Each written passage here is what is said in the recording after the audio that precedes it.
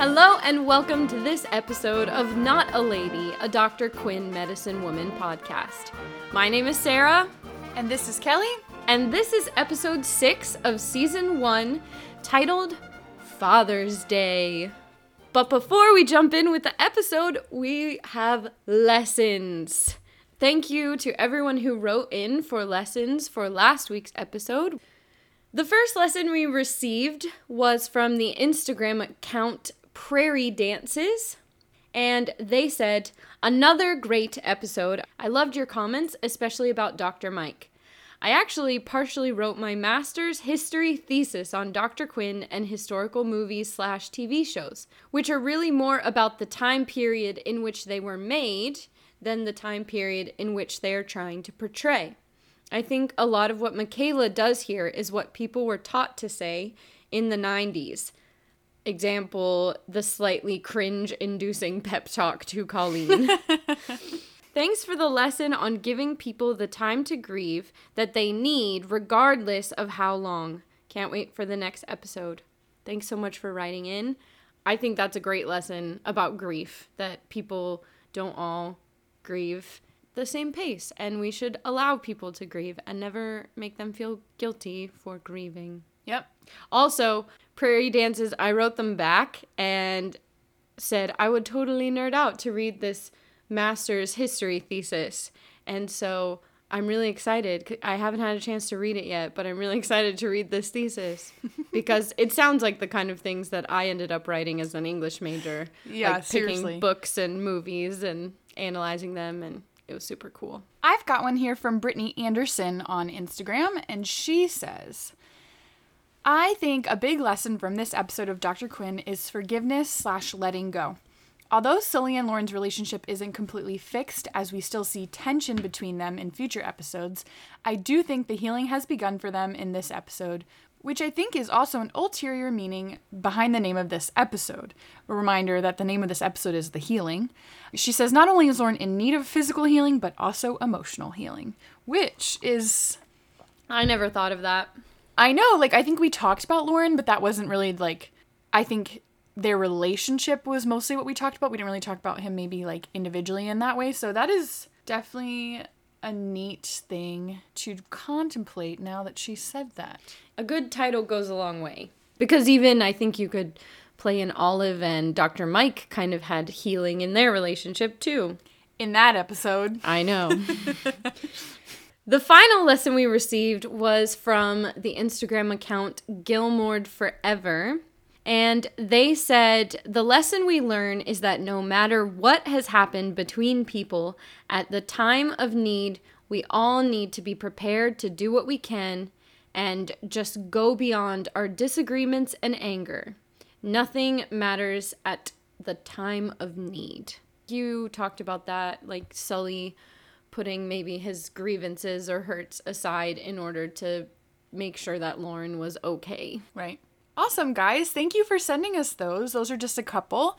Don't forget, we'll be doing the same thing for this week's episode and would love to hear any lessons. While these ones were more serious, because it was kind of a more serious episode, we are open to funny ones as well. Whatever lessons come to your mind while you're watching the episode or listening to the podcast, let us know. So I also want to mention something else. This is not a lesson, but it does have to do with a write-in, and it also relates to something that you just also alluded to about some continuity errors. So in an earlier episode, someone talked about having a story Bible, and because we recognize that there were different directors, there were different writers of the show, and there was no show Bible, that it does make sense that there may be some inconsistencies in the show.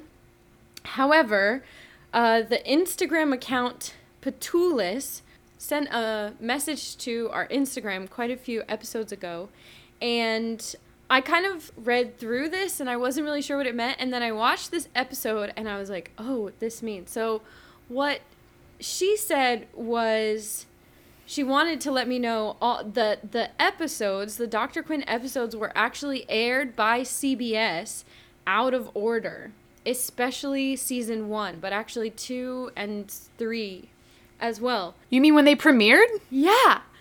Which I was like, what? No way.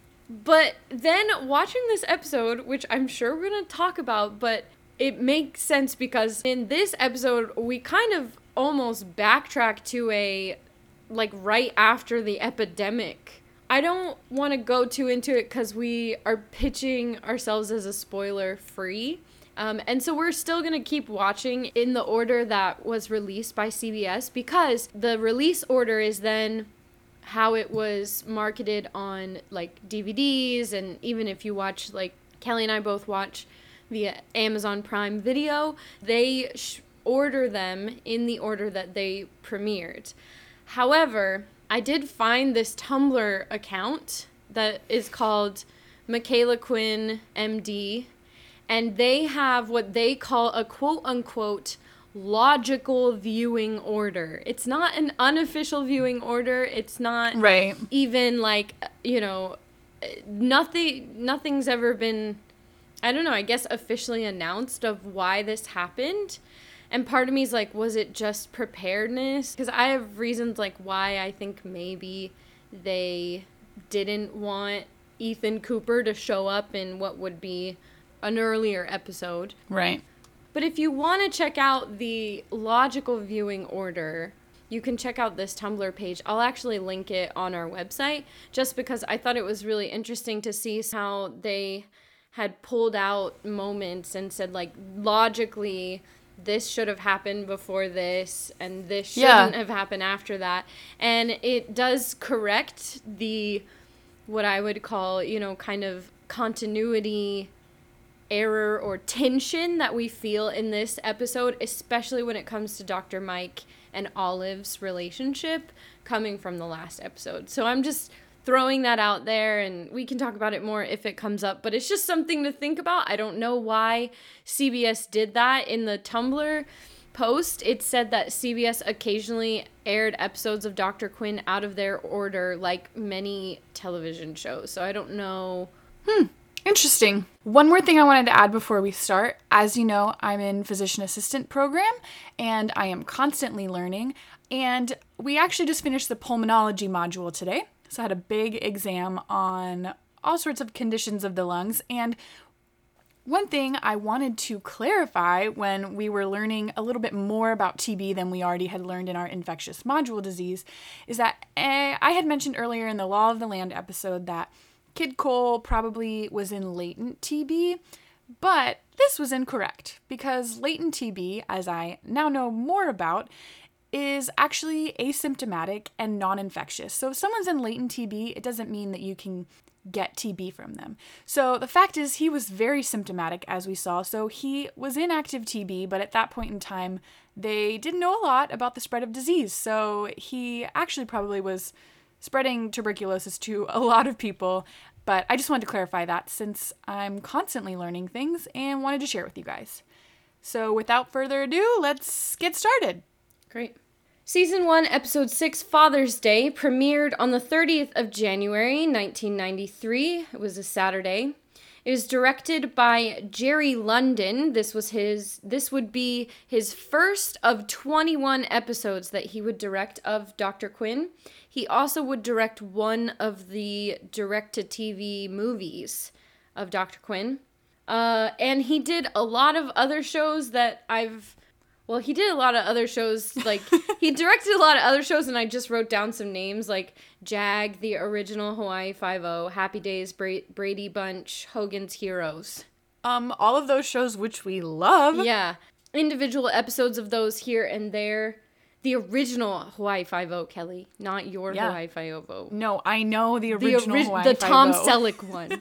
Hey, yes. Here's a fun fact of the day. Our dad looks like Tom Selleck.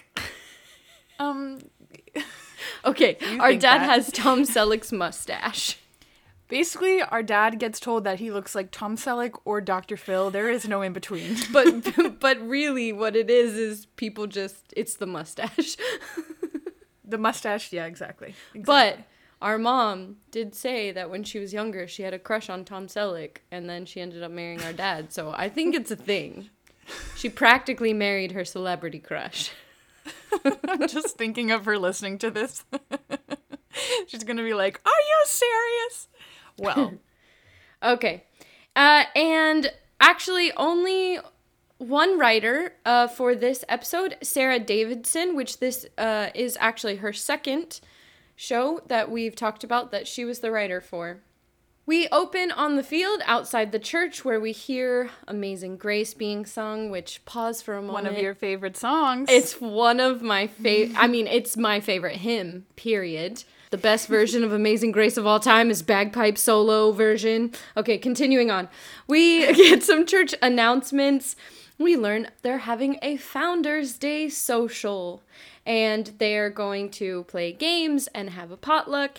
And they're also going to have an auction to raise money for a real school. And I was so excited to hear this because actually in our last episode, I asked you, have we talked about school at all? And you were like, no. Well, here it is. We don't have a real school. That's why they're raising money. And different characters offer things to be sold, like the quilting club is going to sell a quilt. Jake's giving out haircuts and shaves. Olive is going to give a prize bull all the way from Mexico. And Dr. Quinn offers up smallpox vaccines. And that goes over about as well as it probably would today. No, I feel like, well, actually, maybe I don't know. I feel like it wouldn't be weird to be like, vaccinated for free. Sounds good to me. My point is that it's probably more controversial today with the general public than it probably I don't was. Have children. I feel like this is an argument for people who have children, whether they vaccinate their children or not. Sure, we won't get too much into it. But it doesn't go over very well. Yeah, it's kind of awkward because I think she's like super proud of herself. Like, oh, I came up with this awesome thing. And nobody is really into that. But it actually is pretty interesting because the smallpox vaccine, which I feel like most people, I'm pretty sure anybody in medicine has learned about, Edward Jenner, who actually developed the smallpox vaccine, which was the first successful vaccine ever to be developed. And that was in 1796. Let me ask a stupid question. Do it. You're going to ask what smallpox is? Well, yes, but I was going to try and make it more logical and be like, are smallpox and chickenpox the same thing? They're not. Smallpox is something that actually took out a lot of people. You said that so politely. It took them out for dinner and a movie? Oh my gosh. No. It was like a plague. It swept through. Yeah, and so what's really neat about smallpox actually is it's actually been eradicated.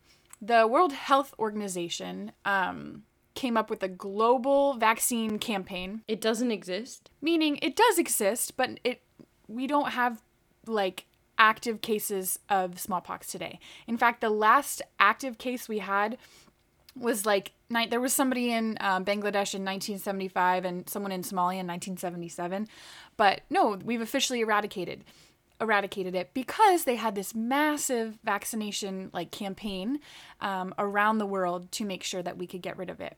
Now, is that vaccine still being produced? Yes, because there's always the thought that smallpox could be used as, unfortunately, if there was a case of bioterrorism or biological warfare, we would want to make sure we still have the vaccine around. So somewhere in a lab that's probably has a million locks and a million key access codes to get in, there is a vaccine for smallpox, but it's not something that we actively give out today because it's not an issue for our population. That's amazing. I didn't know you could do that. I know. They need to do that cool. with COVID. Well, they're working on it. Trust me, they're working on it. Yeah, at this time, for her to be able to access that was probably very realistic. I mean, she was probably ordering it from Denver, and she was getting vials of that vaccine. But, we know a lot more about vaccines today than we did before. And so the fact that, a little bit later on, we'll kind of hear these conversations of, people aren't really into that is because, again, there's not a lot of knowledge, so people are afraid of what they don't understand. Then the title sequence runs without the narration. Did you notice that? I didn't notice that. The title sequence was music only. There was no narration. This is the first time? Yeah, this is the first time. Interesting. And then a town is seen riding in on a horse. A man is seen riding into town on a horse, and that man notes the sign on the boarding house, which says, like, Charlotte Cooper's boarding house. Cooper's, yeah. And that man is played by actor Ben Murphy. And then we are outside the church where Dr. Mike, Emily, and Olive are discussing vaccines. And I guess Dr. Mike is trying to make a case for it and talks about, like, for a whole family, it could be a really helpful thing. And what's interesting to me is that Dr. Mike says, and giving a vaccine could prevent an epidemic. Yeah. Don't you want that? And then Olive says, I'm not interested, or, she kind of says no, which is weird because the first episode that we met Olive in was the quote-unquote epidemic. So I feel like this town, the minute they start saying epidemic, people should be like, oh yeah, been there, done that, don't want to do it again. Yeah, and smallpox would be way more devastating than influenza for sure. But it's kind of funny because Emily's like, maybe you should go to the quilting circle. Like, those women, they decide things around here. Things like vaccinations. And Dr. Mike's like, I don't have time for that. Quilting. No, but actually, does Dr. Mike strike you as someone that wants to sit in a circle? And does she even know how to? Then I'm like, that's my thought. Well, she was raised a lady. So yeah. I feel like she had a governess. That's a lady thing. It's a thing. It's a hobby that women take up, which, I mean, you're right. There would be a valid argument that Dr. Mike probably was never really interested in it. She was more interested in being at her dad's, clinic with him. But yeah, but it's just funny that it's like, these are the women that, like, are the deciding factor for things in this town, and she's just figuring that out for some reason. Yeah. And if you think earlier, there was, like, we did see the quilters in an earlier, like, I think in the pilot. I think it was the pilot. Like, storms over to yell at Reverend Johnson or whatever, and the quilters were, like, out there. So I feel like it is a consistent thing, and, I mean, ladies who have a say are going to be ladies who talk, and that would be a safe place to... Right. A safe, man-free place to talk. Speaking of man places, the very next scene, we are at the saloon, and the same man that we saw riding into town earlier is playing, I'm assuming poker, right? But I don't really know a lot about, like, specific Kelly, games. you're so cute because I literally wrote, I don't understand. Gambling? Blackjack? Poker? Are these the same thing? Did you just call us cute? That's the first time I've ever heard that. Cards and money, that's all I know. This so tells I'm you a lot about how we were raised. Upbringing. And I don't regret that at all. But yeah, I didn't really, to be honest, I was like, I don't understand gambling. We hear another character say Hank thought he was cheating. And then someone else is like, well, Hank's a poor loser. And we never get that answered. Was he cheating, or was Hank just mad because he wouldn't give them a chance to win their money back? Right. Yeah. It's basically he's winning a lot of money, and everybody else that's playing in the game is bowing out or tapping out, or I feel like there's a term for that in poker where you, like, leave the game. I don't know what it's called. Someone's going to yell at me, but and it's kind of like just between him and Hank, and I guess fold, it's folding. Hank finally folds. Good job. And, he's like, let me see, because he wants to, like, I prove, like, okay, you actually do have the cards. Yeah. And, Mr. Cooper's like, oh, you don't pay to peek. And so he kind of goes towards the back because I guess he wants a room. And then it's kind of weird because next thing we know, there's a chair. And he's being knocked out. But it's never confirmed who that actually is. I mean, yeah, I thought about that too. I was like, why did they not show us who knocked him out? I would assume it's Hank because he was the one who was mad. Right. But at the same time, I'm like, do you think it's good for the saloon owner to be knocking out his own customers? I mean, do you think it's good for the saloon owner to be drinking while he's working? Probably not, but that's a normal thing. Kelly, I haven't been to that many saloons. We should go find out. Gosh. Yeah. When this COVID is over. Anyway. Dr. Mike is now, I assume they've just ridden across, that maybe their wagon was at the church and now they're going to the clinic. It seems that way. She's in the wagon with the kids and she notices an injured man being carried into Jake's shop. And so she is over there like a bullet, and he finds out she's a doctor, and he does not want Jake to touch him, which is, I guess we could say it's refreshing, because he doesn't even blink twice at her being a female doctor. He says, "You're a barber, right? She's a doctor. Let her do the stitching." Which I think is done for a lot of reasons, but it makes you kind of like him as a character just because this is the first time that she's not having that kind of backlash. Not to mention it's a man, right? I think, sure, if it was a woman, maybe we'd be like, oh, that's cool, but it's a guy. And he brings up a really good point. Probably wouldn't have even taken her to Jake's shop, right? Like, you're right. Well, she probably wouldn't have got hit over the head with a chair in the saloon either. This is a valid argument. No ladies allowed in the in the saloon. I'm not a lady. I'm a doctor. Dun, yes, dun, dun. I was definitely for this. And also she brings, he brings up the argument we've been saying this whole time is like, he literally cuts hair for a living. Why is this under, for some reason, his, like, job requirements? And so she kind of assesses his wound and decides that he needs stitches, I guess, based on the depth of it. All 3 of my younger siblings have cracked their heads open and had to get stitches, and I was involved in all 3 reasons why they ended up cracking their heads open. Says a lot about you, but a lot of wounds have happened, and somehow I've always been involved. I have a nitpick about his head wound. Do you? He was hit in the back of the head with the chair. Well, I guess maybe he fell forward and hit his head, and that's what knocked him out. But the wound is on the front of his head, and I'm like... Is it on the front of his... It's on, like, the top. It's, like here. The more anterior. Yeah, you're right. And so I feel he like... kind of... I mean, maybe, now that I just thought about it, if he fell forward, maybe he hit his head on something, and that's what... Because maybe the chair just kind of gave him a bruise, not in the back of his head, but I guess maybe if he hit the front of his head on something. Yeah. I guess that would make more sense.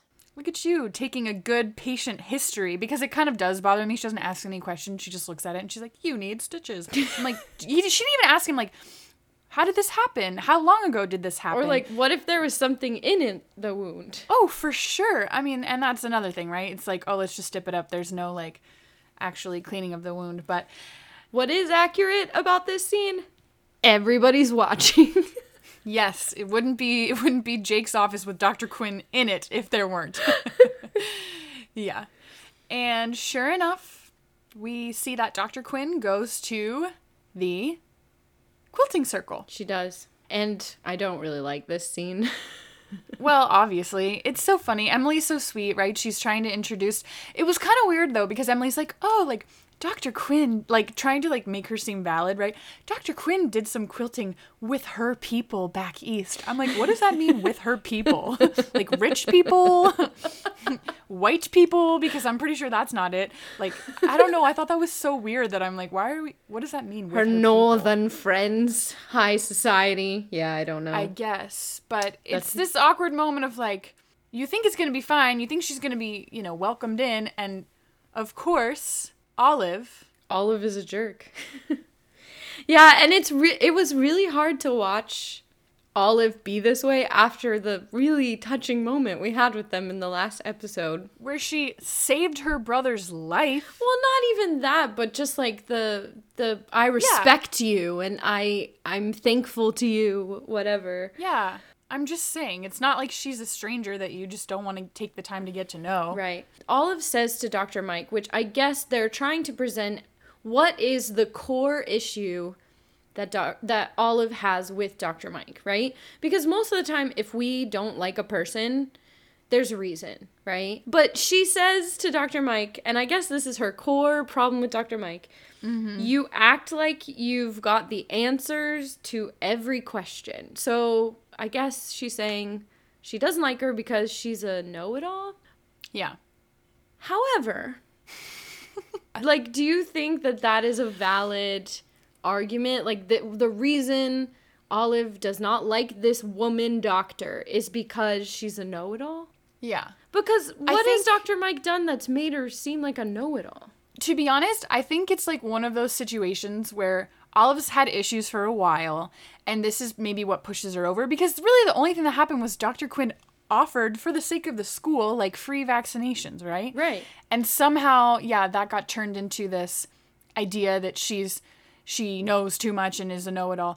But I mean, I think that Dr. Mike does come off very confident. She does know a lot. She knows, like I just said, there's a lot of things that are going on during this time that are, there's fear because there's not knowledge of it. And Dr. Mike suddenly is coming along saying she has all this knowledge and she knows all these things. And I can see how that would be irritating to someone who's lived in the same kind of place, in the same kind of way for a long period of time.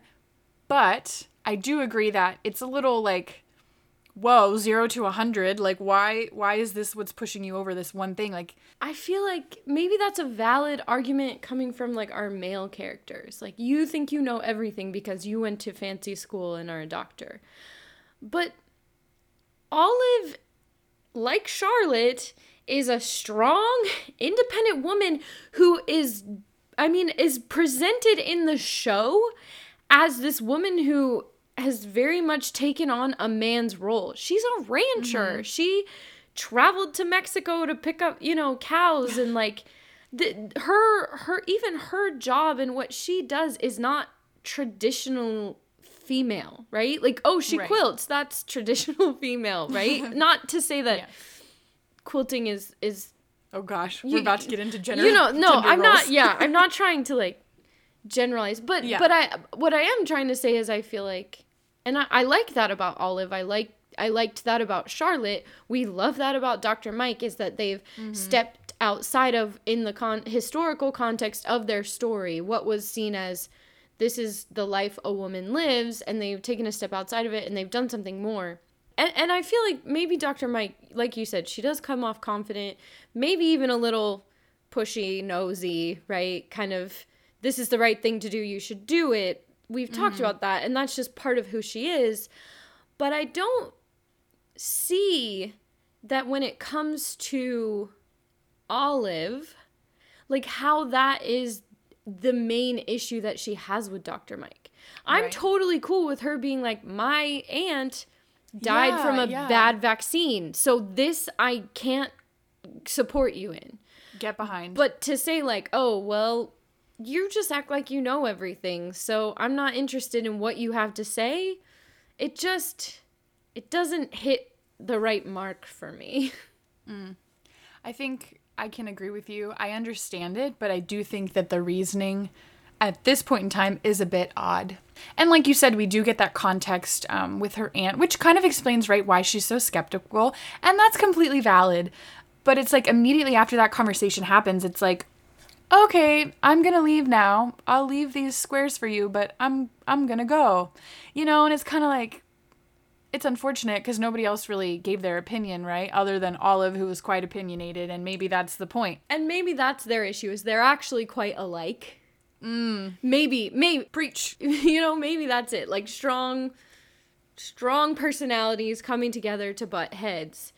But the very next scene, we find out that Harriet has come to the homestead and is wanting her children to get vaccinated, which she didn't say anything at the quilting thing, but that's kind of cool that she came. And she says, don't tell everyone. She says, like, don't tell everybody else, but... Yeah, and we notice she's having some discomfort, and she says she probably just ate some bad peaches.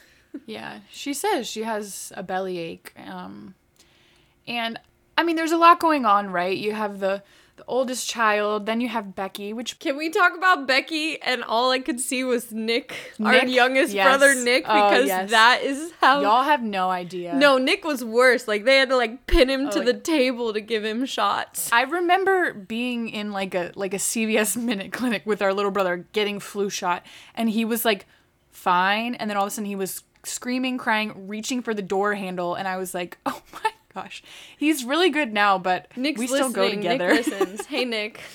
Hi, Nick. Love you. But also, yes, I definitely thought of him. He's not like that anymore. But I remember there was a time where our mom was like, I don't think Nick is ever going to travel to a foreign country because he's absolutely terrified of getting shots. Now, we will tell you he has been to other countries and he's got the shots, but he still hates it. Yeah, and like I said, I think a lot of people don't like shots. I mean, who does? I don't like shots, right? I like giving them. I don't like getting them. She looked at me like I'm weird. But there's a lot going on, and so Dr. Mike says, you know, to Harriet, like, if you're still having this bellyache, I want you to come see me tomorrow. She says tomorrow. Yeah. Which I guess that means A, Harriet never came, B, Dr. Mike probably should have gone to check on her. To follow up. Which, again, looks a lot differently today than it would back then, but yeah, we can touch on that to come for sure, but I can see how there's a lot going on. She tries to address it, it gets played off, and it's kind of like, well, let's address what you did come here for, which is to stick a needle into your children. Yeah, I mean, this is probably the first time these kids have ever had a shot in their life, right? Oh, for sure, yeah. Looks like it's the next day, or maybe just, yeah, probably the next day. And we are at the post office. Good old Horace is there, as well as Mr. Cooper. Dr. Mike comes in. There's a package for her, and she does ask Mr. Cooper, you know, like, is your head feeling better? He actually ends up kissing her hand, which is like this weird, like, I thought they might be flirting before, or at least he was flirting, and then it's like, okay. So she gets this package, which we find out is a package from Chicago that is a surprise for the social. For Colleen. She does allow him to carry her package. Did you notice that? I noticed that, and I was like, wait a minute. She said no to Horace and fought Sully, but he didn't take no for an answer. And then he's like, can I carry your package? And she's like, sure. But I guess, to be fair, when she first met Sully, he gave her a hard time too. Not for being a woman, but just for being a city girl. So maybe she just feels comfortable already with this guy who was like, you're a doctor? Great. Exactly. It's the mustache. The power of the mustache. Oh my gosh. Are you actually? Wow. I think also it seems like, oh, maybe they come from similar backgrounds, right? Because he guesses, you know, okay, if you're not from Chicago, you're from Boston. He seems to have a very nice wardrobe. He seems to be more educated and sophisticated than most visitors at this point. He shows a general interest in her history and who she is. And there's, like you said, there's a connection of, well, maybe, first of all, maybe some otherness. They feel, you know, kind of like they're other, you know, outsiders in Colorado Springs. But also, yeah, this connection of what is home or normal or just that he doesn't seem intimidated by her at all, in which people, I think, I mean, that's kind of the root of most people in Colorado Springs, we could argue, is that they're intimidated by her, and the way they react to that is either to be jerky or ignore her or belittle her or, you know, straight up tell her off, you know? Right. But he doesn't seem intimidated at all. In fact, he admires her for what she's done and chosen to do. And they end up kind of walking over to the front of the barber shop, in which there's a group of people. In which he's parked his horse. But you don't park a horse. He's tied his horse, which is a gorgeous horse, by the way. Actually, when I was watching this, I was thinking about that a lot, how there's a lot of horses in this episode. Yeah. I'm like, this is great. Sarah will have some comments. I love horses. But everybody's admiring his horse, especially Lauren, which just made me laugh. When have we seen Lauren ride? Not at all. Never. But, that's not true. That's not true. The pilot, he was in the search party. Right. Basically, they have this conversation where he's like, well, actually, if you like it so much, I kind of need some extra cash because of this deal that hasn't gone through or whatever. You know, and Lauren's like, I don't really need it.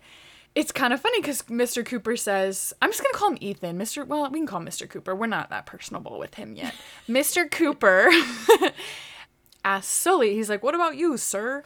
And everybody's like, Sully. Why does he pick out Sully? That's what I want to know. Because he's extremely handsome, and who wouldn't? Just kidding. No, but like, probably there's because he's so dressed many like... guys there. And he stands out. The one guy who really stands out, yeah. Well, and also... Why is Sully there? Where did he come from? I don't know why you have to question his every move, okay? It's a town. How does this man make a living? He doesn't need to right now. He just lives in the woods and then shows up when you need him. And he's like the Jake from State Farm. You just say What? his name and he just shows up. That was the weirdest analogy of my life. Is it Jake from State Farm? Or what's the one where he just shows up out of the blue? Yeah, like a good neighbor. State Farm is there. And then they appear. This is not an ad. We are not getting paid. Say tomahawk 3 times fast. Oh my God, stop. You're going too far. You already lost half the listeners. Okay. We find out that not only can he not ride, We knew he was afraid, actually, from the pilot. I remember that we had talked about it, but it's funny to me how the whole town knows. Yeah, well, so I remember because it was after she does the tracheotomy on Black Kettle, after the Sand Creek Massacre, they asked to borrow, Sully says you probably won't get them back, but they take horses from the Coopers, and that's when Black Kettle gives her Cheyenne name, which is Medicine Woman, and it's the Cheyenne warriors, one of whom is Cloud Dancing, are with Black Kettle, but then Sully doesn't ride, and Brian asks, aren't you gonna ride? And he's like, no, I don't know if he says I'm afraid of horses or just can't ride, but yeah, so that was something established in the pilot. Okay, good memory. But yeah, everyone laughs. I suppose people would know that he doesn't ride because doesn't ride, right? Walks everywhere. You're right. He does show up everywhere on foot. But it's almost like that's like a challenge or something. Yeah. I don't know what that is. It's like a little testosterone roar going on. Yeah, it's a guy thing. I mean, yeah, I feel like it is a guy thing. Dr. Mike tries to defend him and is like, he doesn't need a horse. And then they're like, he can't ride. He's scared. And then he just goes, they cut off the scene weird, though, because he just steps forward and he goes, I kind of like it. How much? Right, and there's this assumption that he had to prove somehow. I don't like it because it's Sully has never needed to prove himself to anyone in this town. Well, we see this a couple times in this episode, though. We do. And we do. Is it all about Dr. Mike? I know some people are going to say it's going to be, but she was never not impressed with him because he couldn't ride. So is it just that she's impressed or being valued by Mr. Cooper? Don't know. You know what? Actually, someone made a good point. Someone wrote a comment. It didn't get included because it wasn't participating in the lessons game, but someone said, we have to remember that Dr. Mike, because I hit her hard last episode about the things that she said, and we want characters who are flawed, and I said that from the beginning, and I need to remind myself of that. They're not going to be perfect all the time, and that's what makes them more human. And so in this moment where I'm like, come on, Sully, you're cooler than this, that's what I want him to be. But at the same time, if he was perfect all the time, I would be super even more annoyed with him. You know what I mean? Because, yeah, you know what? The girl that, he's getting to know, this fancy man comes in with his fancy clothes and his fancy horse, and in front of everyone they say, oh, Sully's scared of horses. Yeah, that's okay. That he's allowed to be flawed enough to be like, I'm not afraid of the horse, right? He's not afraid of the horse. He's afraid of dying because of the horse, which is also a valid fear because I'm a horse person, and I learned from a very young age that the only safe horse is a dead horse. So it is not an irrational fear. They are large animals that have minds of their own, which is why we love them, but they're dangerous. Right. We are back at the homestead, and Colleen is getting fitted for her dress, her Founder's Day dress, which is very pretty, by the way. And there's kind of this conversation of oh, what if no one asked me to dance? Matthew, would you ask me to dance if nobody else did? And it's just kind of this funny family moment. And then there's a knock on the door, and sure enough, it's Mr. Cooper. And there's kind of this moment with Dr. Mike where it's kind of oh, why are you here? And then immediately after, Colleen and Brian run and hug him, and they say, "Pa," so we finally understand that this mystery man is Ethan Cooper, their father. And I want to know, why did he wait so long to reveal who he was? Colleen was really happy to see him, which we went back and looked at the pilot episode. Charlotte actually never tells us how long it's been since he left. Yeah. But we know that he talks about it here too, like in Topeka, they had a farm for 4 years and then he just sold it and then he went mining and then the mine didn't get anything and then he disappeared with the money. Right. It does make me think how much time has passed, but, Brian does recognize him, and he's still at a young age, so part of me is like, it must not been that long ago, and I also have the assumption that Charlotte must have not spoken very negatively about him, or maybe they're just kids and they don't care, because Matthew does have a pretty, like... He saw the truth. Yeah, right. Even if his mother didn't say, like, he witnessed those things happen. And again, we know that he kind of had to step up as man of the house after that happened anyway. So it is interesting, but he has brought all the kids gifts, right? And it's like, oh, well, this came from China. Oh, I even brought you perfume, Matthew, if you have a girl, which, by the way, he totally denies. And I love how Brian's like, liar. So this is the dinosaur bone that I wonder if it's actually a dinosaur bone that he shows. I'm sure it's not. Well, what I was going to say is interesting though is he says Quinn? that he got it in Wyoming. Yeah. So I Last Googled. fall or something like that. I Googled. Oh, you were going to talk about something different. Okay. I Googled Wyoming and dinosaur bones. Because there wasn't a lot of historical stuff.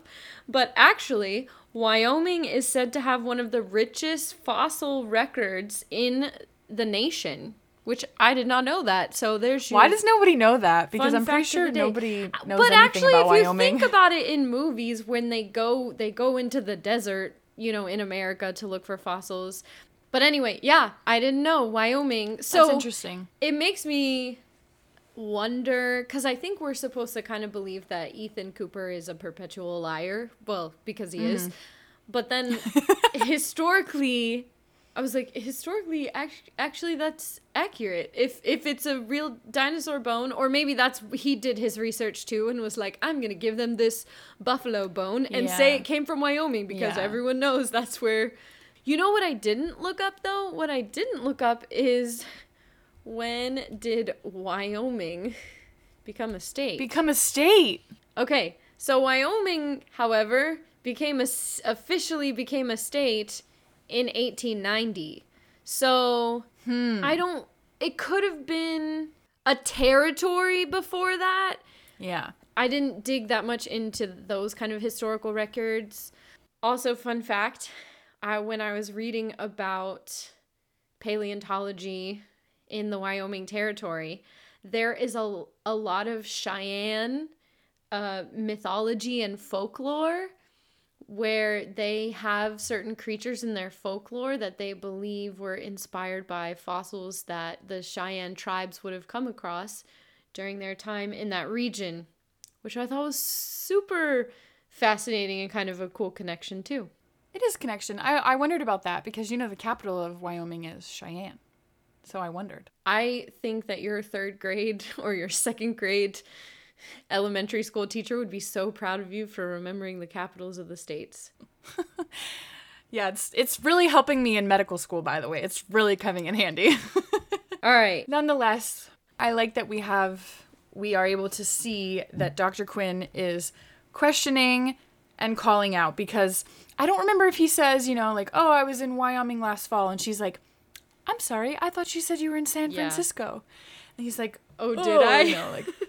Yeah, like my mind can't keep it all straight, haha. But I think it's very intentional, and you can kind of tell it's intentional by the producers or whatever, or directors or whoever's job that is, that the writer. Like, okay, we're kind of already doubting, suspicious of him, and now we're getting this in continuity in his storytelling. Nonetheless, Oh, can I say one more thing? That scene ends with Ethan saying, I'm really thankful to you, Dr. Mike, for taking care of my burden.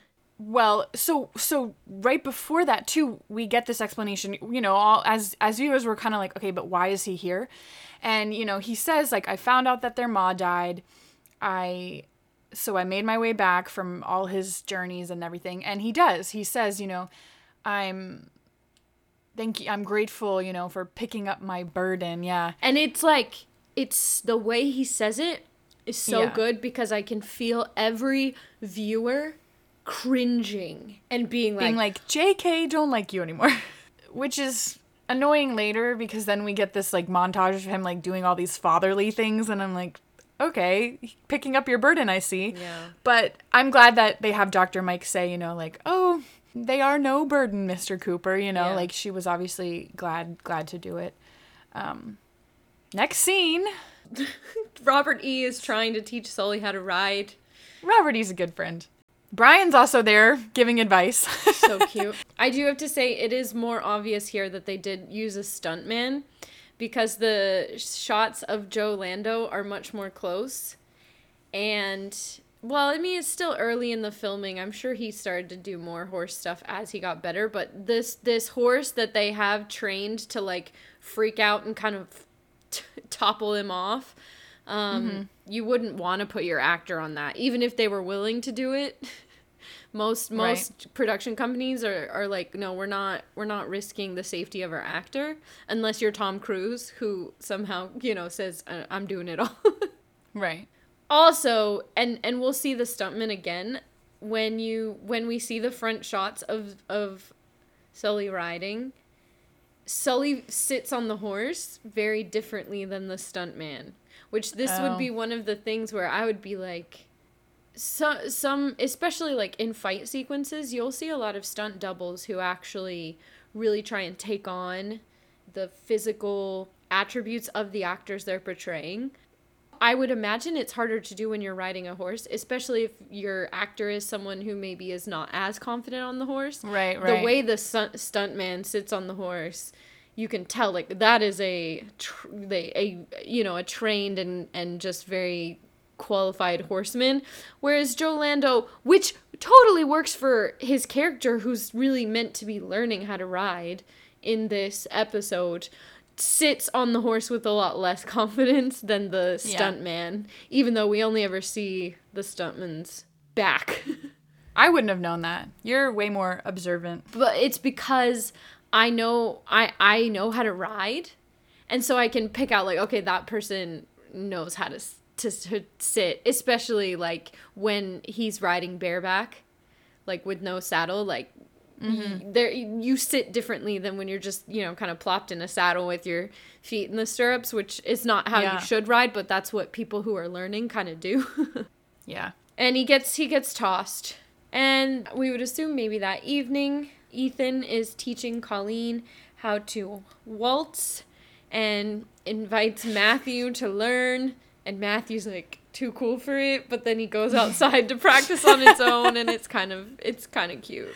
And then this is where the montage begins, where we see him teaching Brian baseball. Yeah. But there is like that there's a split second where there's this just like a moment where Mr. Cooper's like, oh, like when you guys come with me to San Francisco, like just casually mentions it. And Dr. Mike and Matthew kind of both look at each other like a little skeptical of like, wait, what?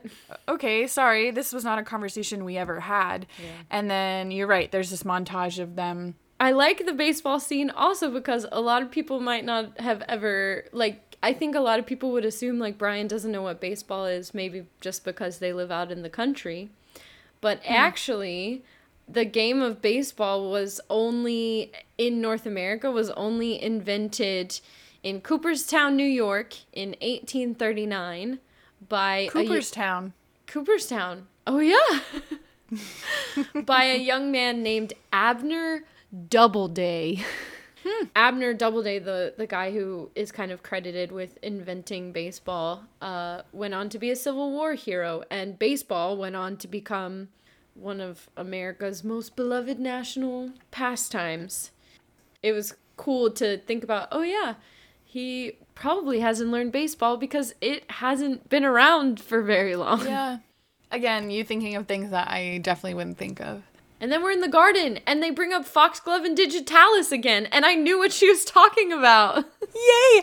Also, now that I've actually finished the cardiology module, it's really interesting because we talk about digitalis to treat arrhythmias and congestive heart failure, but I actually learned a lot about digitalis today. We don't use it that much because it's actually extremely toxic for the organs. Wasn't digitalis what she gave Maud? It is what she gave Maud, which she had to order. Yeah, that she ran out of, and that's why Maud died. So I really like the fact that now she's trying to grow it herself so that she doesn't have to wait on just shipments. I thought that was a really interesting... No, I think it's awesome, and I'm really glad you caught that connection, because I was like, oh man, that is what I think is so cool about, you know, rural medicine, underserved medicine, international medicine is... Yeah, you have to find a way to have solutions to problems that normal, you know, cities or scenarios don't have to think about. And so I'm like, that's awesome. And we have to remember that was the first patient she lost when she got here, and that was very significant for her. So yeah, I thought that was super awesome. I really enjoyed that. But they kind of actually have a serious conversation. It's serious, but it's also kind of lame because he basically says Charlotte exaggerated everything, and we don't believe it for a minute. Yeah, and that's because we really like Charlotte, right? But also because he hasn't proved himself to be the most truthful person. But the moment where it's kind of like, oh, like, hasn't there anything in your life that you had to do just in spite of anything? You had to follow a dream, you know? And she's like, yeah, but I also, and I assume that is like coming here. Nobody understood me coming here, but I wanted to do it and I had to do it. But she says, you know, I also know what it's like to lose a father. And I was like, ooh, good dig. Yeah. But Charlotte says that in the pilot. Like, it doesn't matter how you lose them. Right? Yeah, very good. Yeah. So... And he kind of twists it to be like, that's why I'm here, to make it right with the children. And you think, okay. Yeah. Like, we're... Why else would he be here other than that reason right there? Next thing we know, Sully is bringing a very large turkey. This is what he does. I asked what he did earlier. Yeah. He just goes hunting. Yeah, he hunts. Exactly. And he brings them a turkey for dinner. I love when he hands her the turkey and it's like, funk. Like she almost can't hold it up. You're like, that's a big turkey. Yeah, it is. And it's kind of weird at first, though, because Dr. Mike's not there and he just sees Mr. Cooper. And then it's like, yeah, they don't really... I'm looking for Dr. Mike. Yeah, we don't really explain where Mr. Cooper is staying. So I think it is kind of weird. Yeah, I think at the beginning there's this assumption he has a room at the saloon, but he's spending an awful lot of time at the homestead, which is fine, but I think it's this moment of like, oh, like, well, you brought it, you should stay for dinner. And he's like, no, it's fine. And then the kids are like, seriously, Sully, like, you have to stay. Yeah. Well, it's Matthew and Brian basically beg him. I know, I'm like, oh, only like one alpha male allowed at the table at one time, or like, what is the situation here? But it is kind of like that, where it's like, but it's weird. It is this weird thing of, I think that's what it's kind of implied of, like, he's usually, he has dinner with them all the time. We've seen it, but there's someone else there. He's kind of like, I don't know, would you say that Sully's been a father figure, and now that their father's actually there, it's like this weird thing? Or is it more of... I feel like, I mean, for Brian, he's definitely been a father figure. I think for Matthew, maybe more of a friend, or like a man a mentor, man to respect. But yeah. I mean, he's definitely been a male presence in their life. I did kind of wonder, like, why does Sully not like Mr. Cooper? Because I think part of me at the heart, you know, I want kids to have a relationship with their dad, right? Because I know the value of, a father is a very important person in your life. And I recognize that there are many fathers and mothers in the world who, you know, failed to really do that job. And we're very blessed to, you know, have a mom and a dad.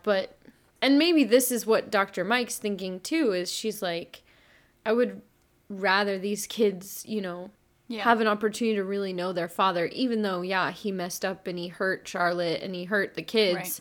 But he's here now, and I would never, you know, wish to take that away from them. It's their dad. Yeah.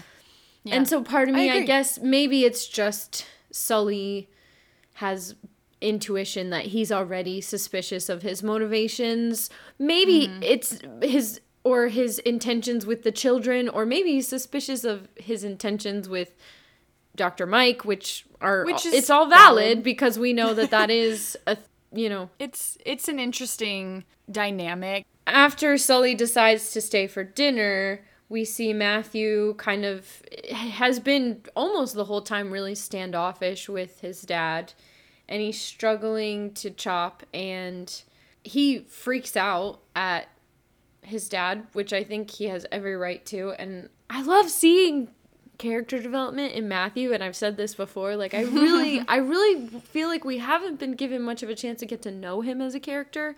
And so I love that when he questions his dad, it's not ever about his own emotions. It's about, for a year I watched my mom wait for you to come back. You know, he's like, why did you never write? I think in the last episode, was it the last episode? Yeah, in the last episode where Colleen was mad at Dr. Mike, and I think I said, like, I wish I knew what Colleen was feeling in that moment, but I think Chad Allen does a really good job that when he's asking or just presenting his mother's struggles, we know, even without him saying, what that was like for him to watch his mom hurt and to have to step up and, you know, fill a role for his family, for his siblings, and be okay with the fact that he had lost his dad too, you know? And then Ethan's answer of like, why did you leave, is like, I had to find my way and get some answers. And I'm like, to like, what? Okay, are you like 20 years old? Yeah. And he even like tries to apologize, and Matthew doesn't really. It's interesting because I'm like, does he just want him to say sorry? But he doesn't, because he tries to, and it's like, it's not what he wants to hear. Well, I mean, I think this is definitely one of those things. And with Matthew being older, like Colleen and Brian are so excited about their dad being back that they don't focus on their hurt of losing their dad. Whereas Matthew's like still so hurt that he can't even be excited. And he knows that saying sorry is not going to take away the hurt that he experienced, but also his mom, right? Like his mom never got closure with that. And I guess that's hard. Like, she had to struggle because of what he did, you know, and raise 3 kids on her own. And I mean, the thing is, we're all like, Charlotte was amazing and she did it really well. But yeah, that's really hard. And then when he asks, you know, why didn't you write, we learned that Ethan Cooper cannot read or write, which is really surprising. When I saw that scene, the question I had was, I wonder what the literacy rate actually was during that time. Like, how many people couldn't read and write? And census information from the 1850s to the 1860s suggests that between 75% and 90% of adult whites were literate. Wow, that's more than I would think. Actually, me too. I was like, wow, that's way higher than I thought. I guess it's not, considering we are kind of post the initial immigration, right? There will be more, obviously, people immigrating from Europe, but this is post-Revolutionary War, post-Civil War, so it does kind of make sense that for, mind you, white men, right? Because I doubt this literacy rate, included women. And if it did, it was probably only high-class white women. But yeah, no, that definitely seemed higher to me as well. That's for like all of the U.S.? That's for, well, census information would have been, census for the territories and states. Maybe more states.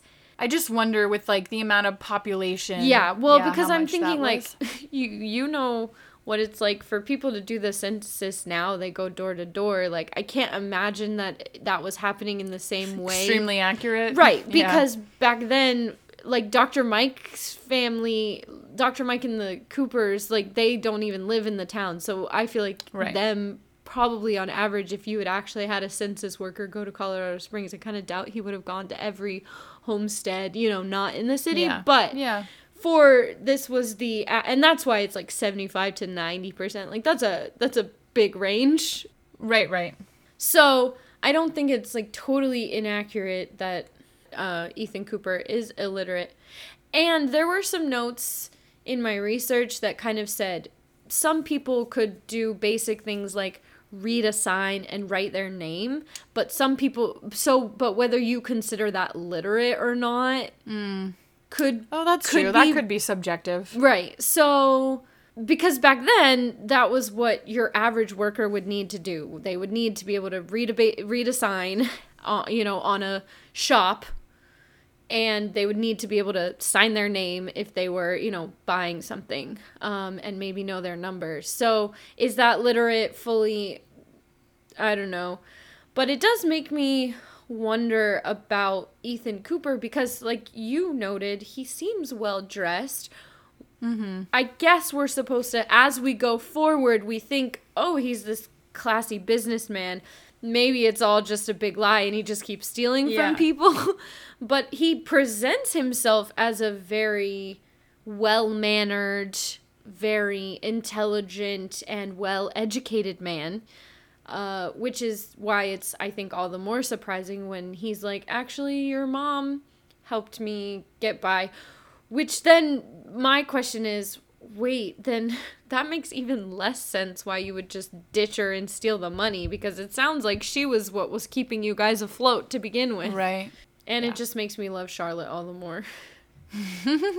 And he reveals to Matthew that this is the first time he's ever told anyone that he can't read or write, which I'm really impressed. How do you keep that lie up and not accidentally even let anyone know? If you have, a deed to a ship in the Orient, what kind of paperwork would have been involved? I just think about things like that where I'm like, how did he get away with that for so long and nobody knew? But I mean, that's probably why he had a partner. He just put the partner in charge of that stuff. Right. And he was probably, he's very charming and likable in a way. So he was probably the guy who made the pitches and convinced people we're a good investment, because that's basically what he did to this whole, well, not to this whole town, but to Dr. Mike and his kids. He was able to put on this amazing front that they're like, wow, he's really changed. He's really committed to this family.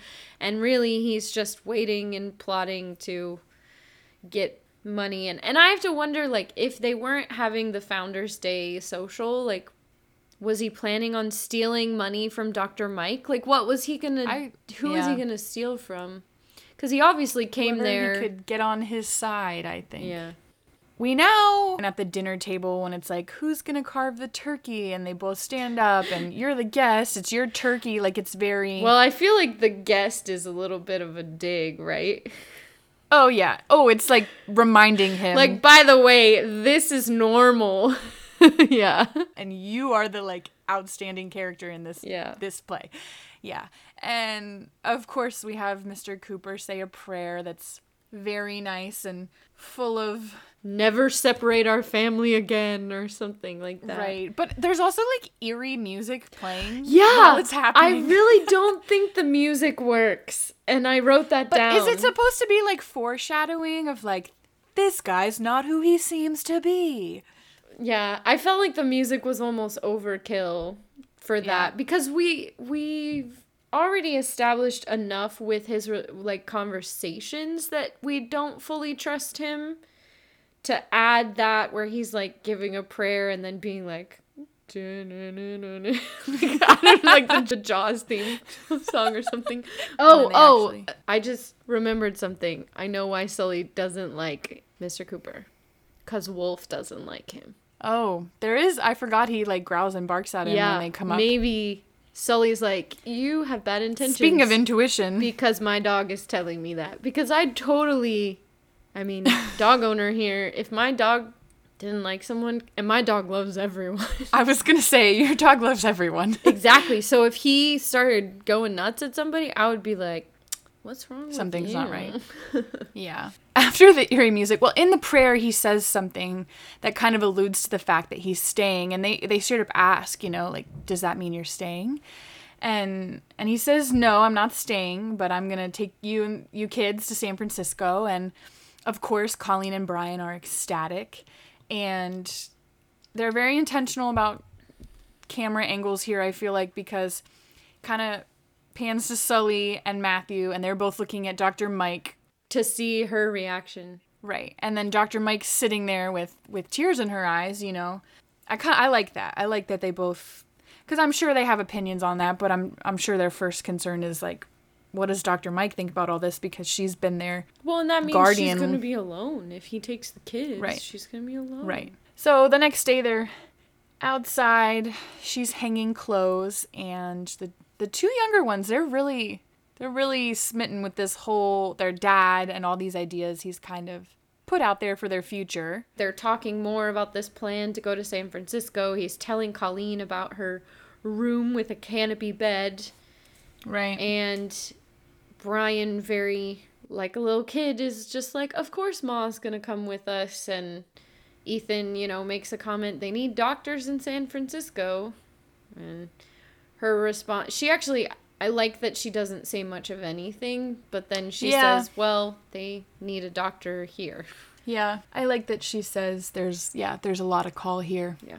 Which is kind of so interesting to hear that from her, that she still sees a need there, even though it's been such a battle. Like, part of me is like, wouldn't it just be easier to go to a big city where they won't reject medicine and maybe will be more accepting? But she really feels called to this place and these people, and I think what's hard is the kids are a big part of that for her. Absolutely. Now we are in the woods, and I really like this scene because it's Sully and Cloud dancing and their horses. Cloud dancing has the most beautiful paint horse I've ever seen, and I want that horse so bad, and I love the horse. Yeah, well, Sully basically is like, well, this horse came to me, which is kind of funny because I'm like, is that how that happened? But, I mean, maybe it is in his mind. But we do get some context to why he is afraid of horses, because his brother was dragged to death, which is actually one of the first times so far we've heard about anything about his family, really. Cloud dancing is like, you need to thank this horse, for the gift it's going to give you, and do not leave this horse. And, Sully's kind of like, what? I don't know. There's this moment where he's like, sorry, what?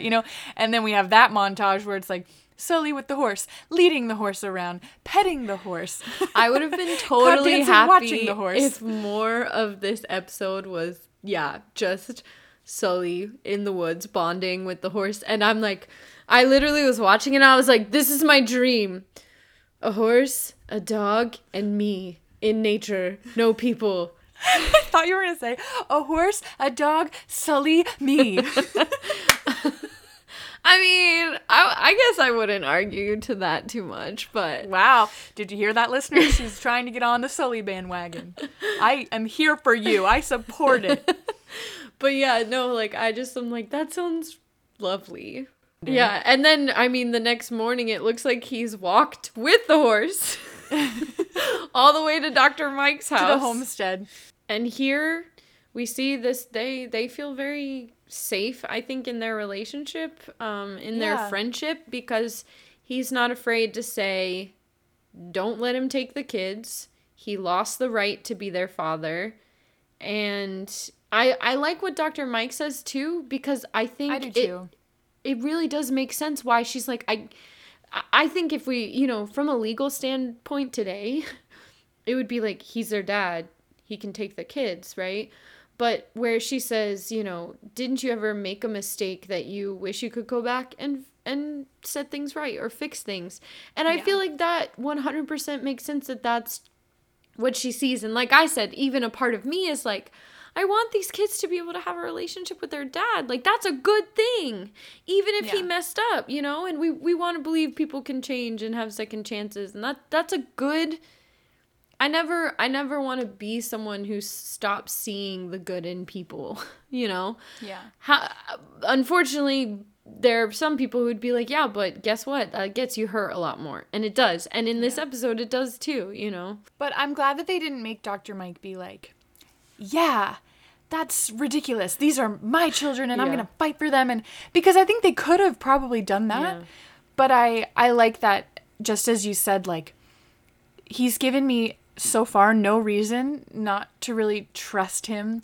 They deserve to know their dad. Yep. Like, I promised I would take care of them, and I'm still trying to do that. Yep. But I also want to do the right thing for them, not just selfishly for me. And I like that. And I also feel like that makes Sully a good friend, too, to, like, be able to, like you said, have that accountability to just be vulnerable and call her out because that's what he sees. And so... And I think because he knows, too, right, that she is feeling that. She's choosing to be selfless, but he knows that she loves these kids and this is really hard for her. And the moment's interrupted, though, because sure enough, Mr. Cooper comes on the wagon and says, you know, there's a sick woman in town and I came to get you. And we quickly realize that sick woman is Harriet, the same woman who brought her children to get vaccinated and who was having kind of that stomach pain, and she is dead basically on arrival. We find that out, and her husband takes her home. The children follow. It's sad, and suddenly we're in this moment again where Dr. Mike feels very responsible. And the reason for that is she saw that Harriet was in pain. She saw that there was some sort of issue, but she didn't follow up, so she either has guilt about not following up, she has guilt about not seeing the signs and symptoms and maybe asking more questions, and she's having that kind of feeling again, which we've seen, you know, with Maude, with Charlotte. I guess also this episode, she's been really distracted. Because, like, even in the moment when she notices that Harriet was having pain, it was like Becky was having her freak out. And so it was like, okay, just do this thing. Even as a viewer, I forgot about it. Yeah. You know, she says outside the clinic to Mr. Cooper, like, she had a burst appendix, which I'm not sure how they found that out because she didn't do an autopsy, so you can't see that on the surface, like your appendix is like connected to your large colon, so there's a lot of things between your skin, like your abdominal skin, and that. I don't know. I would have liked more context to that. Well, here's a question I have, because she said it had actually been a week since they came to get the vaccinations. Would a burst appendix be that slow to kill you? Because I always thought that appendix is, like, fast. Right. Acute, quick onset. And normally, once you start to have symptoms of, like, appendicitis, it's normally going to be within 48 to 72 hours that we normally see rupture can occur. So that is very interesting that you caught that. Just to give a brief overview of appendicitis and appendix rupture and everything. The appendix is, like I said, attached to that large colon, and it has some purpose with the immune function because it houses a lot of your gut bacteria, but it's probably vestigial, which just means it's a structure that lost its function in the human species over time. We have a couple things like that. What? I've never heard that before. Yeah, and so if it gets infected, again, because like I said, especially in children, it serves as an immune function, housing that bacteria. Well, if that bacteria lead to infection, then it can rupture. And these people would normally present with that right upper quadrant pain. They're going to have nausea. They're going to have vomiting. They're going to have a decreased appetite. And you're going to have that painful inflammation of the abdominal wall and also possibly sepsis. So I can see how those symptoms could have been present when Dr. Mike saw her. But do you know how many, like, conditions can present with abdominal pain? Like 1,000,001. So she would have had to take a much better history than she did. But with the rupture, if there's a hollow portion of that appendix and if it gets blocked, you're going to have increased pressures in that appendix. You're going to have less blood flow. The bacteria are going to keep causing inflammation and tissue death, and eventually it's going to burst. And think about if it's just a sack full of bacteria and infection and it bursts in your abdomen, like, that's really not good. And so, I don't know. For me, it's kind of like hard because, again, today I would I would do certain physical exam tests, and I would do a blood test to see if there's signs of infection. I would do a urinalysis. I would do a CT scan. There's a lot of things that I would do to confirm a diagnosis, but she doesn't have that at this time. So the fact that she's able to say that and then feel so responsible, for me, I think about this a lot, and it's really funny. I was talking to one of my PA classmates today about like how scary it is, how scary it would be if you were to miss something that could cost a patient their life. And it makes me really want to like study more and be more invested and understand more and practice more, because I don't ever want to be that deciding factor between somebody and their life. But what I do like about healthcare is there's a lot of checks and balances. This is why there's so many levels to healthcare, and they all are equally vital, because it's not just my job to be the only one to look at exams and diagnose patient. Like, no, there are radiologists, and there are other PAs and NPs and doctors and attending physicians and nurses and nursing assistants. Like, everybody has some sort of responsibility in that. And what's hard is Dr. Mike doesn't have that. For me, it's hard because she feels so much responsibility, but I don't even know if that's accurate, because I really don't think she could have known. And like we said, like, it's unfortunate she didn't follow up, but Harriet didn't, seek out more help for that issue, nor did her family. They get on the wagon and go back to the homestead, and Dr. Mike basically says, like, there's no... Well, Dr. Mike is kind of conflicted, like, should I tell the family? And Ethan's like, there's no point in telling the family, she's gone, she's gone. So we're back to Sully and the horse, if you want to talk about that. Sully's riding bareback with Cloud dancing. I like this scene a lot. I like where Cloud dancing tells him, you and this horse were made by the same creator. Therefore, you are one. And Sully starts to canter, and he just canters off. And this is where it kind of but they have this shot where you see Sully like smiling while riding, which I love that shot, because it's really showing. Yeah, me too. He's enjoying it, and he's feeling comfortable, and he's not afraid. And then he just rides off. He's like a model. His hair is like flowing in the wind, and he's like riding this horse. The new Old Spice commercial. I'm on a horse. Oh my gosh, no. What is with you and all your references to commercials today? I don't know. No, I think, but I kind of like, where is this storyline going? Like, what is the purpose of all of this? Because, by the way, he's about to lose his horse. Well, I think it's, Cloud dancing says it earlier, where he's like, I've been afraid my whole life. And Cloud dancing says, that which you fear will always, like, come in front of you. Like, will always come to you. Like, your fears, you'll always have to face your fears. I think that's what this is about. It's about him facing his fears without being afraid or unwilling to try or change or whatever. If you're horse people always say, like, a horse can tell if you're afraid. A horse can tell if you're nervous. So you can't lie to a horse.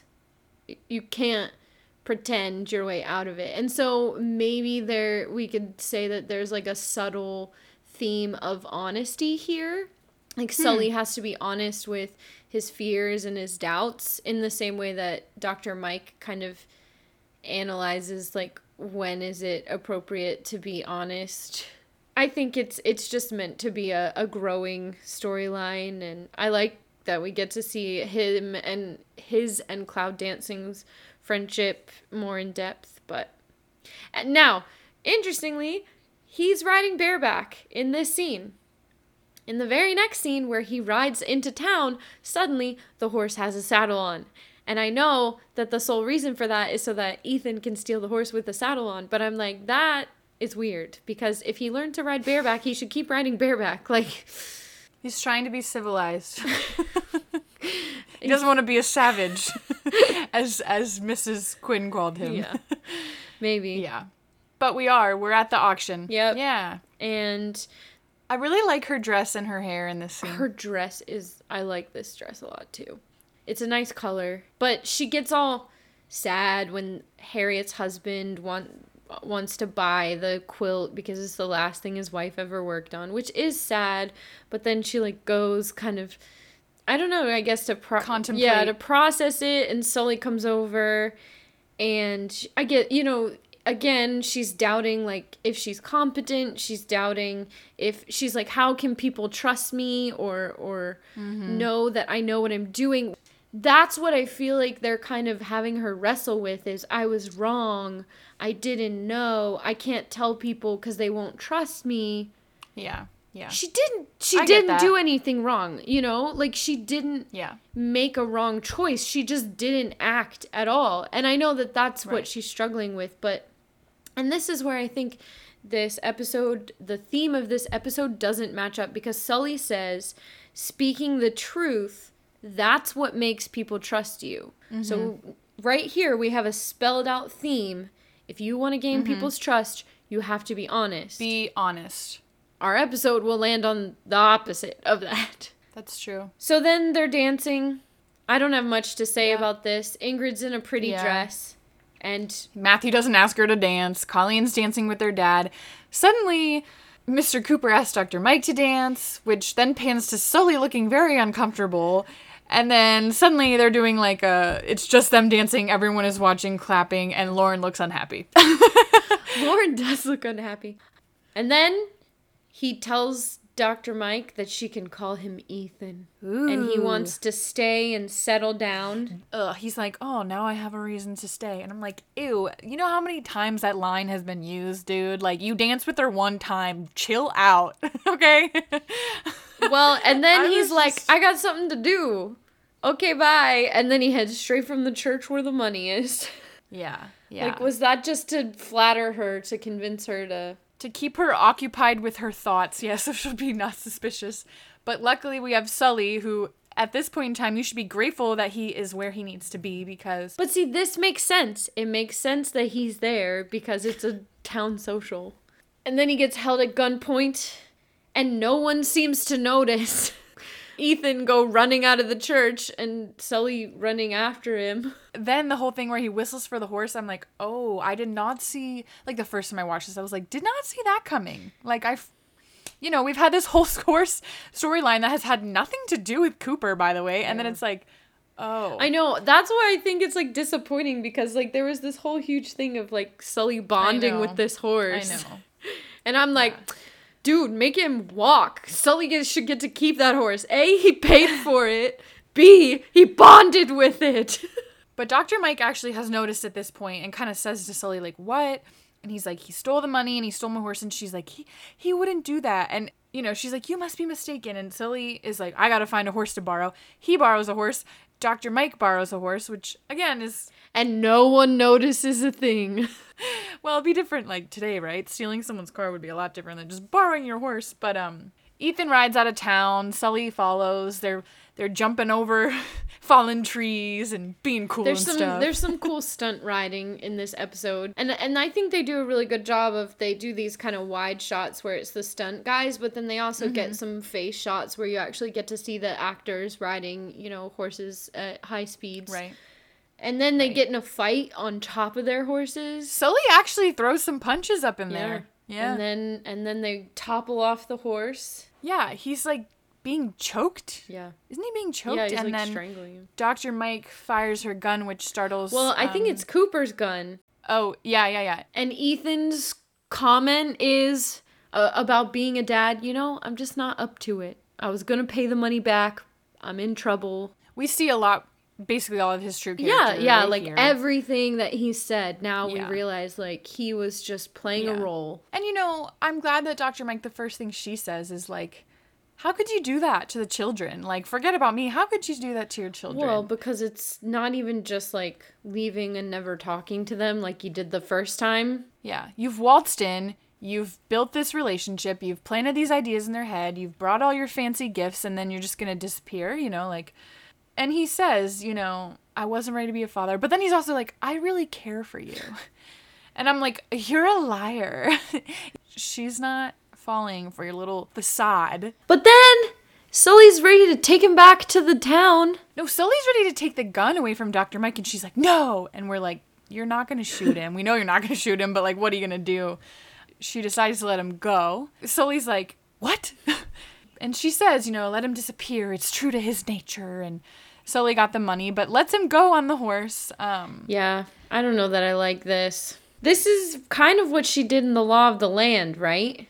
I'll take care of it. Yeah. Like, I guess they got the money back, so the prosecuting would just be, like, attempted theft. And so, yeah, I guess that would be pretty horrible for the kids to, like, realize that everything that was happening was all just a ploy to get money. But at the same time, part of me is like, what's going to stop him from heading to the next town and doing it, you know? No, yeah. And I'm sure that was very common at this time. And we should talk about what happens right at the end, because we see Dr. Mike sitting with the kids, and what does she tell them? She says that he got urgent news and he couldn't say goodbye and he had to leave and he's very sorry. And then Sully comes up with a letter.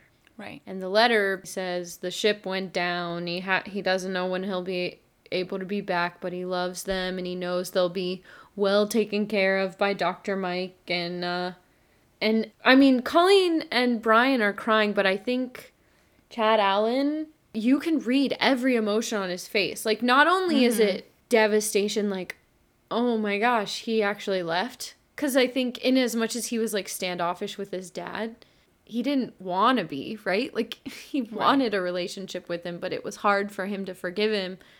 But then also suddenly, like, the clicking of, like, wait a minute, he wrote a letter? Yeah. Can I see that? Right. And he pulls Sully aside. You wrote nice, you know, and he's like, what do you mean? And he said, my dad can't read or write. Yeah. You know, and... But this is what doesn't work theme-wise. Right. Dr. Mike says, always, you know, speak your truth or whatever, you know, and Sully says, in this case, the truth would only hurt, which is directly contradictory kind of to what he said earlier, which is speaking the truth, that's what gets people to trust you. So the theme earlier was, we need to tell the truth, even if it's hard, even if it's hurtful. But then we end on, you know what, the truth is a need to know. I don't know. I kind of struggle with it because I can understand, obviously, what Sully was thinking. And it's very clear that Dr. Mike was not in on that. Like, that was not her. Not the letter. You know. But she was in on, like, she wasn't going to tell them what he really did. Yeah. And that's fine. If you want the theme to be, you know, sometimes because we love people, you know, we protect them, you know, from things that will only hurt. That's fine if you want that to be the message. But then I think they need to change the scene where Sully says, you need to speak the truth. Mm-hmm. Because we have a contradiction here in the theme. That bothers you. I can tell it really bothers you. English major. And I think it's like one of those things where I'm like, I 100% agree with you, where it's like, they could have really ran with that. But I'm also like, well, I've never had children. I don't know the things that I would do just to see that my children not suffer, you know? But you want to talk about this? You know, when we left Senegal, I had a rabbit and a family took care of it. It was like 5 years later. I asked my parents, how's the rabbit? And like found out the rabbit like died like 2 weeks after we left Senegal. And it was like horrible to find that out. But mom was trying to protect you from being really sad because I cried and cried and cried about my rabbit. I hadn't really asked them about in a couple years, you know. So I'm not comparing my rabbit to losing a father at all, but they have conflicting themes here about the value of truth or the purpose of truth, because we'll transition where the earlier conversation was whether or not she should tell Harriet's family that she overlooked. Again, I think it would be different if she had done something wrong I ignored or I told Harriet, you know, she was going to be fine and I was wrong. Right. So I don't really feel like she should be feeling guilt for what, you know, because she's kind of acting like I made a mistake. I did a wrong thing, which I'm like, no, you didn't. You didn't push about something that she didn't really want you involved in anyway. Yeah. Right. But then, that she doesn't go to the family. It ends with her going to the quilting people to be like, when she was getting vaccines And I just want you to know I made a mistake, and I'm sorry that I act like I know everything, but I don't. And I'm like, wait, where in here was what happened to Harriet? You acting like you knew everything. Where was your mistake? Well, and why are those the people you have to own up to? Like, yeah, I know. I thought it was weird. I think it was their way of trying to, like, close the Olive Mike thing, but I think it is weird because she's, like, talking about how she makes mistakes and she has to live with them and everything. And I'm like, these are not the people you need to be vulnerable about this with. Well, not even that, but I just don't feel like this is, she did make a mistake here. You know? I know you keep saying that, but if somebody feels like they did, then nothing you say is going to change their mind. She feels like she messed up. And I mean, even Pooper Cooper said, you know, like, you shouldn't feel bad about it. You know, these things happen. You don't need to tell the family. But, I mean, she had to work that out herself. Yeah. It's not just about not telling the kids the truth about where their dad went, but it's also she's hid the truth about Ethan Cooper from the entire town. And there's no consequences for him or for her in keeping that truth. Yeah, there's a lot of truth, distruth. Is distruth a word? Untruth? What's the opposite of truth? I'm so confused now. A lie? Dishonesty? So... Yeah. It's a good episode in that I think the whole idea of, like, bringing the dad back is like, oh, wasn't thinking that was even plausible. Yeah. But I think you're right. There's a lot of discontinuity among the themes and things such as that. So, that's the end of the episode. What's your favorite scene? I thought about this a lot, and somehow I've already forgotten what I finally went with. I don't know. I'm stuck. I'll tell mine.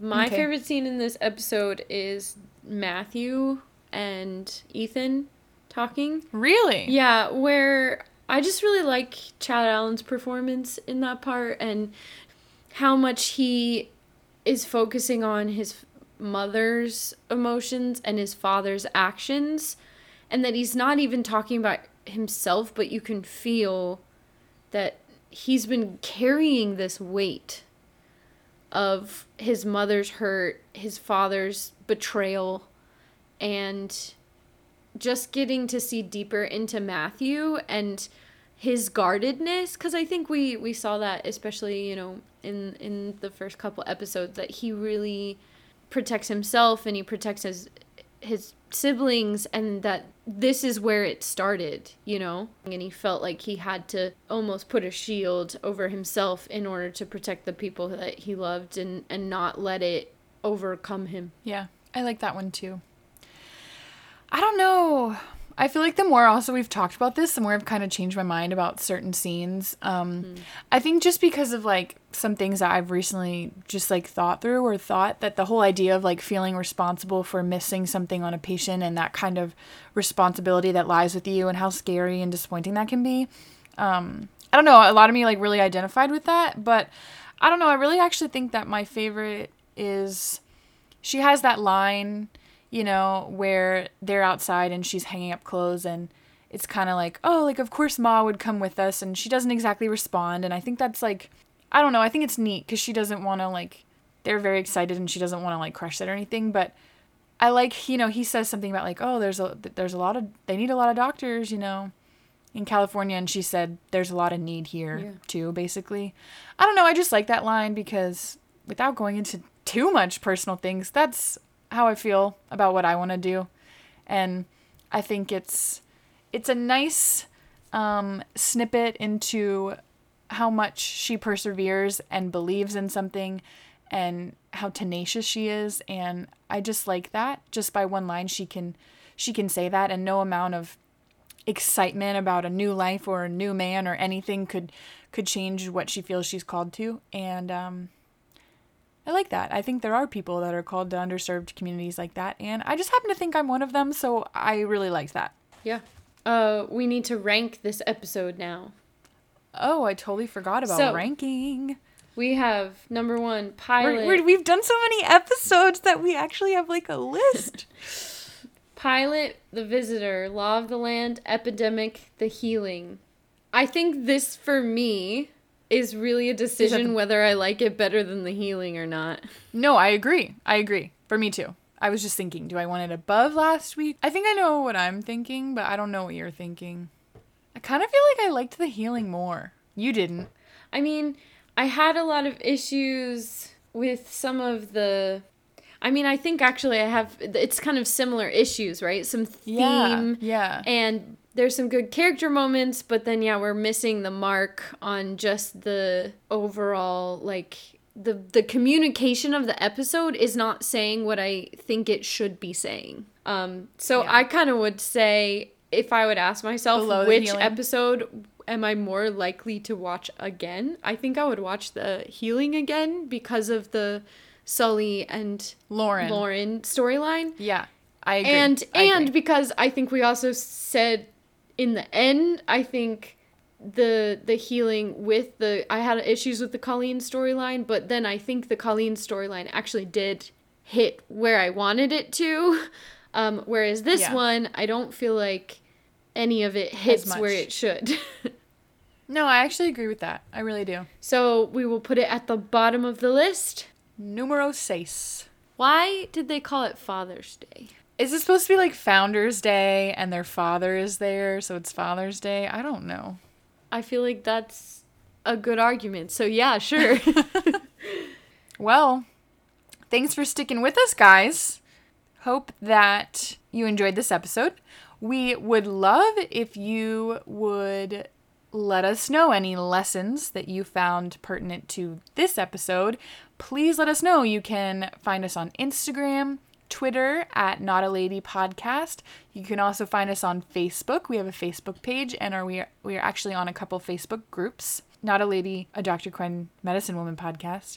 You can also email us. We check our email pretty frequently. It is notaladypodcast@gmail.com.